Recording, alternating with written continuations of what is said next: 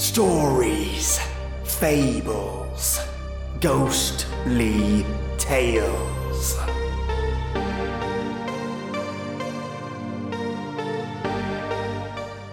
The day the king discovered a wildling, a mystical dwarf-like creature, and captured it, is the day his life changed forever.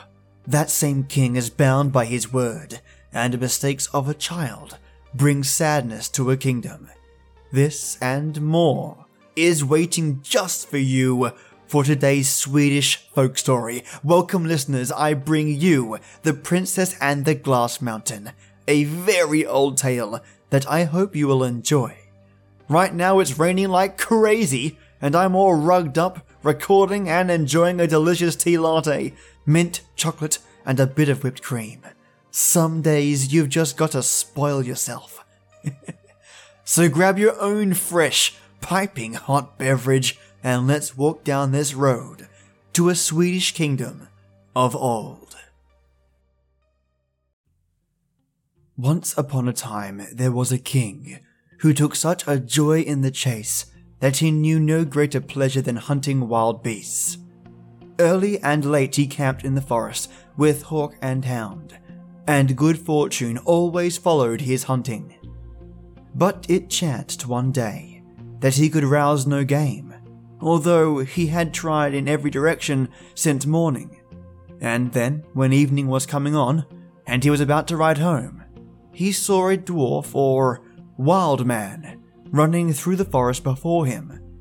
The king at once spurred on his horse, rode after the dwarf, seized him, and he was surprised at his strange appearance, for he was small and ugly, like a troll, and his hair was as stiff as bean straw. But no matter what the king said to him, he would return no answer, nor say a single word one way or another. This angered the king, who was already out of sorts because of his ill success at the hunt, and he ordered his people to seize the wild man and guard him carefully lest he escape. Then the king rode home. Now his people said to him, "You should keep the wild man a captive here at your court, in order that the whole country may talk of what a mighty huntsman you are. Only you should guard him, so that he does not escape, because he is of a sly and treacherous disposition."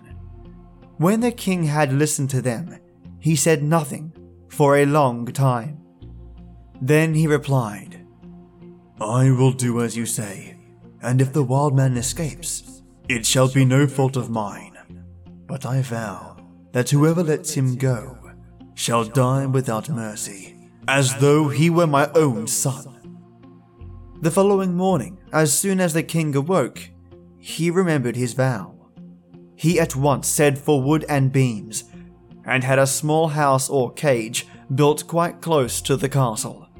The small house was built of great timbers, and protected by strong locks and bolts, so that none could break in, and a peephole was left in the middle of the wall through which food might be thrust. When everything was completed, the king had the wild man led up, placed in the small house, and he himself took and kept the key. There the dwarf had to sit a prisoner, day and night, and the people came afoot and a horseback to gaze at him. Yet no one ever heard him complain, or so much as utter a single word. Thus matters went for some time. Then a war broke out in the land, and the king had to take the field. At parting he said to the queen, "You must rule the kingdom now in my stead, and I leave land and people in your care.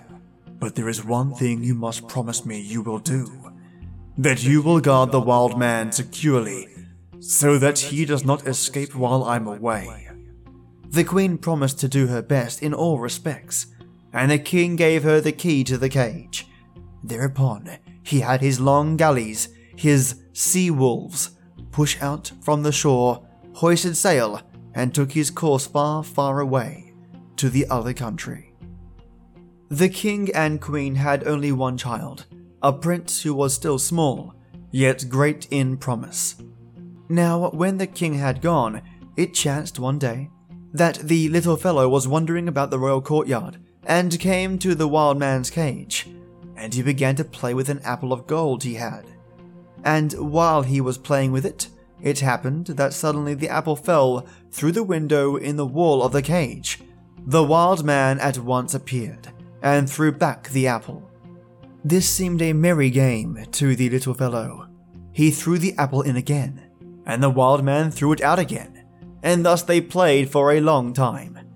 Yet, for all the game had been so pleasant, it turned to sorrow in the end, for the wild man kept the apple of gold, and would not give it back again. And when all was of no avail, neither threats nor prayers, the little fellow at last began to weep. Then the wild man said, "Your father did ill to capture me, and you will never get your apple of gold again." The little fellow answered, "And how can I let you out? Just you give me back my apple again, my apple of gold." Then the wild man said, "You must do what I now tell you. Go up to your mother, the queen, and beg her to comb your hair. See to it that you take the key from her girdle, and come down and unlock the door. After that, you can return the key in the same way, without anyone knowing anything about it." After the wild man talked to the boy in this way, he finally did as he said, went up to his mother, begged her to comb his hair, and took the key from her girdle. Then he ran down to the cage and opened the door, and when they parted, the dwarf said, "Here is your apple of gold that I promised to give back to you, and I thank you for setting me free. And another time, when you have need of me, I will help you in turn." And with that he ran off on his own way. But the prince went back to his mother and returned the key in the same way he had taken it. When they learned at the king's court that the wild man had broken out, there was great commotion, and the queen sent people over the hill and dale to look for him. But he was gone and stayed gone. Thus matters went for a while, and the queen grew more and more unhappy, for she expected her husband to return any day, and when he did reach shore, his first question was whether the wild man had been well guarded. Then the queen had to confess how matters stood, and told him how everything had happened. But the king was enraged beyond measure, and said he would punish the malefactor, no matter who he might be. And he ordered a great investigation at his court, and every human being in it had to testify. But no one knew anything. At last, the little prince had to come forward. And as he stood before the king, he said, "I know that I have deserved my father's anger, yet I cannot hide the truth, for I let out the wild man." Then the queen turned white, and the others as well, for there was not one who was not fond of the prince. At last the king spoke. "Never shall it be said of me that I was false to my vow, even for the sake of my own flesh and blood. No, you must die the death you have deserved." And with that he gave the order to take the prince to the forest and kill him. And they were to bring back the boy's heart as a sign that his command had been obeyed. Now sorrow unheard of reigned among the people, and all pleaded for the little prince, but the king's word could not be recalled. His serving men did not dare disobey, took the boy in their midst, and set forth. And when they had gone a long way into the forest, they saw a swineherd tending his pigs. Then one said to the other, "It does not seem right to me to lay hand on the king's son. Let us buy a pig instead, and take its heart. Then all will believe it as the heart of the prince." The other serving men thought that he spoke wisely, so they bought a pig from the swineherd, led it into the woods, butchered it, and took its heart. Then they told the prince to go on his way and never return. They themselves went back to the king's castle, and it is easy to imagine what grief they caused when they told of the prince's death.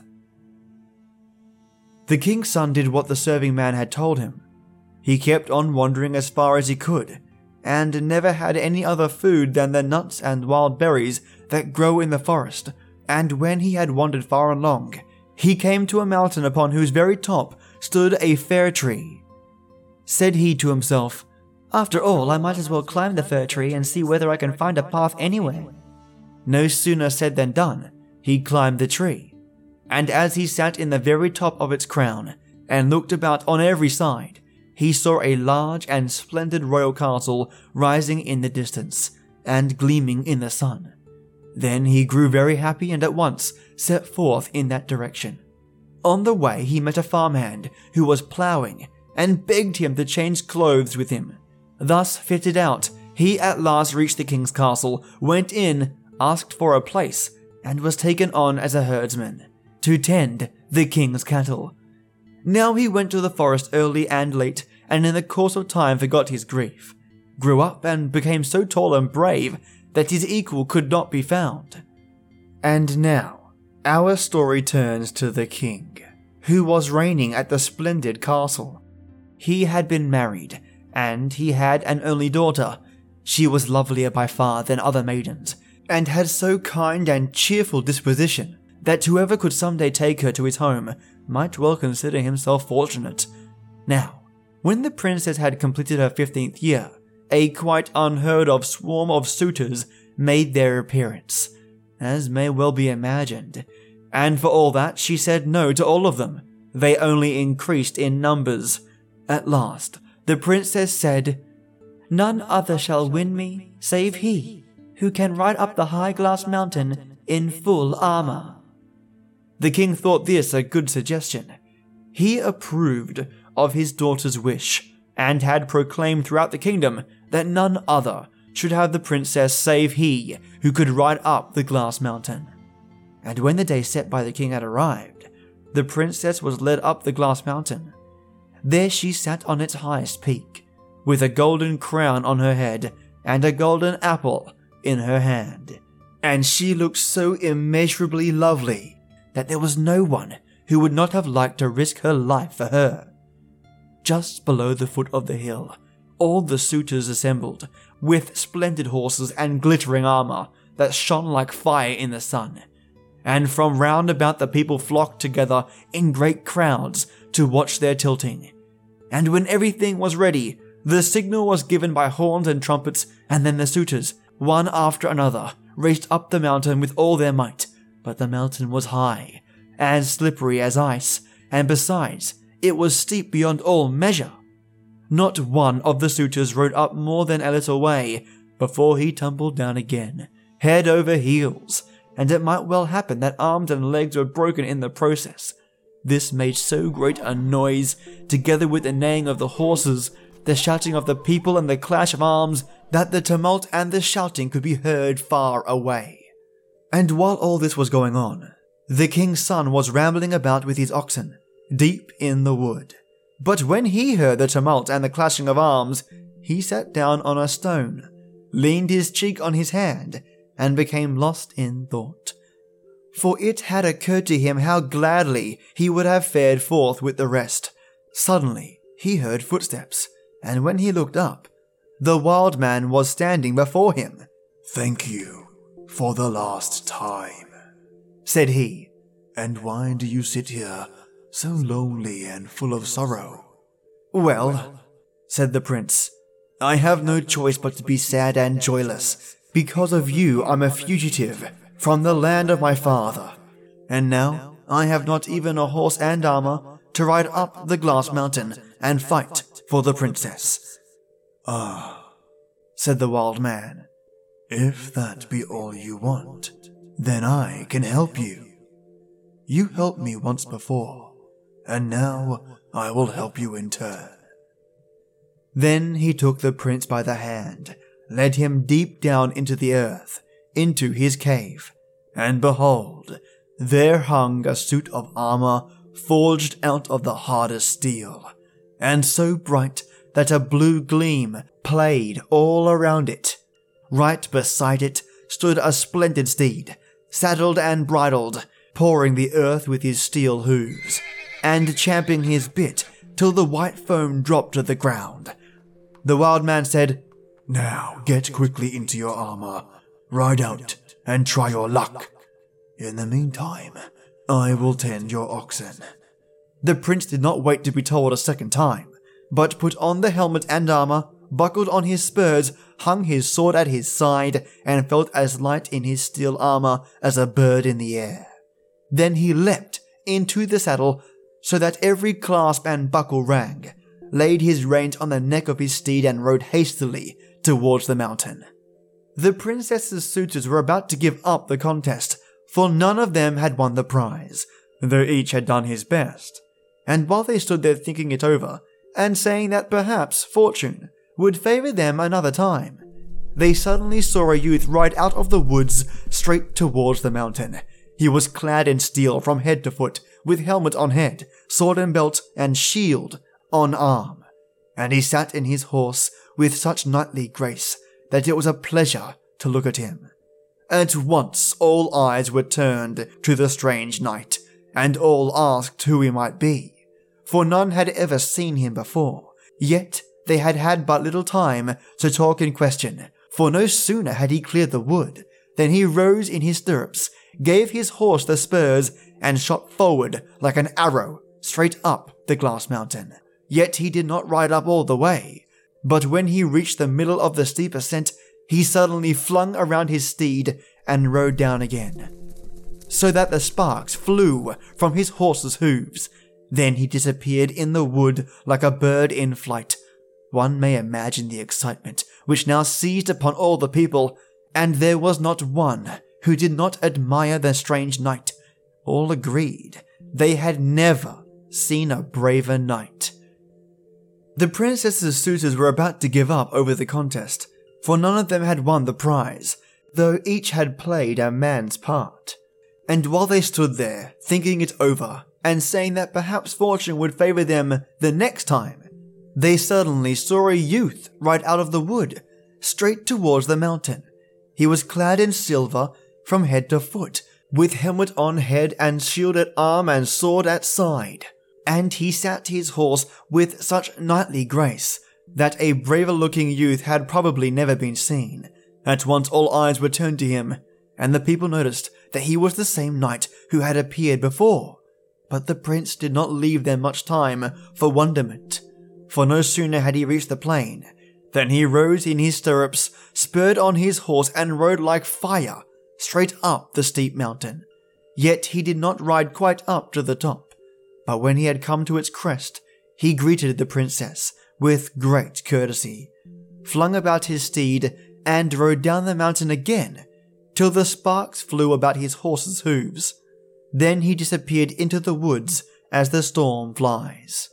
As one may imagine, the people's excitement was even greater than the first time, and there was not one who did not admire the strange knight, and all were agreed that a more splendid steed or a handsomer youth were nowhere to be found. Time passed, and the king set a date when his daughter's suitors were to make a third trial. The princess was now once more led to the glass mountain and seated herself on its highest peak, with the golden crown and the golden apple as before. At the foot of the mountain gathered the whole swarm of suitors, with their splendid horses and their polished armor, handsome beyond anything seen thus far. And round about the people flocked together to watch the contest. When all was ready, the suitors, one after another, darted up the mountain with all their might. And yes, the mountain was still as smooth as ice, and steep beyond all measure, so that not one rode up more than a little way before tumbling down again, head over heels.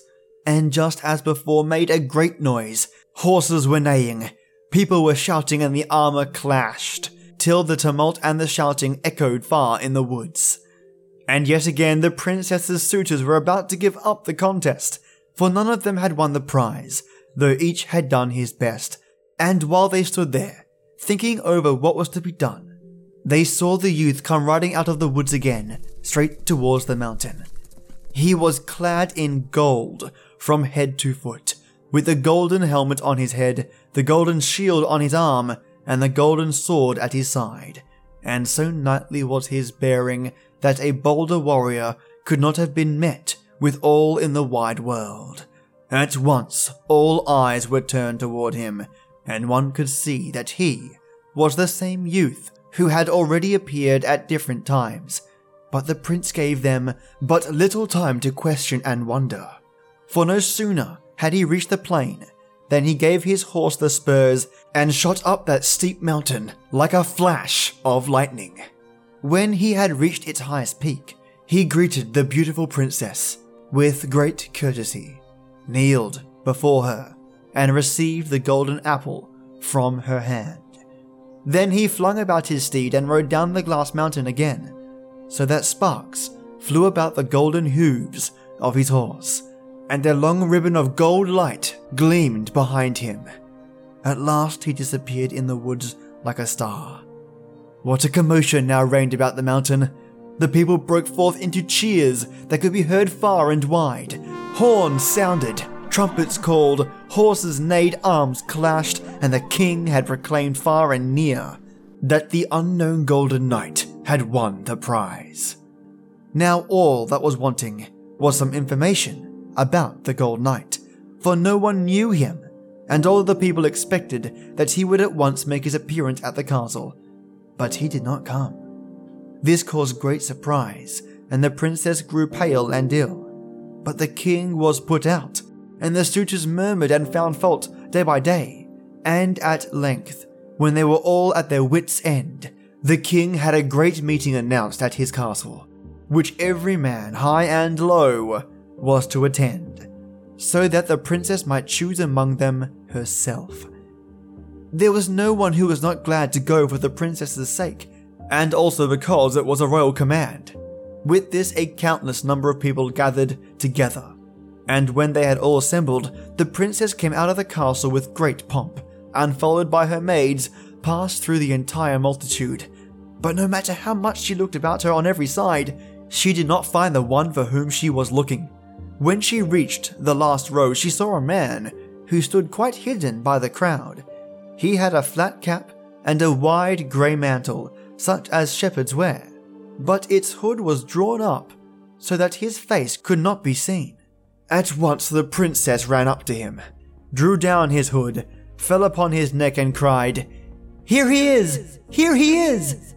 Then all the people laughed, for they saw that it was the king's herdsman, and the king himself called out, "May God console me for the son-in-law who is to be my portion." The man, however, was not at all abashed, but replied, "Oh, you need not worry about that at all. I am just as much a king's son as you are a king."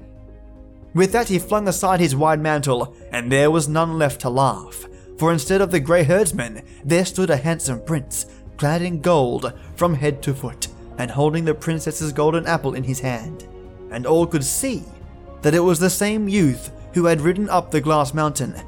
Then they prepared a feast whose likes had never been seen before, and the prince received the king's daughter, and with her half of the kingdom. Thenceforward they lived happily in their kingdom, and if they have not died, they are living there still. But nothing more was ever heard of the wild man, and that is the end.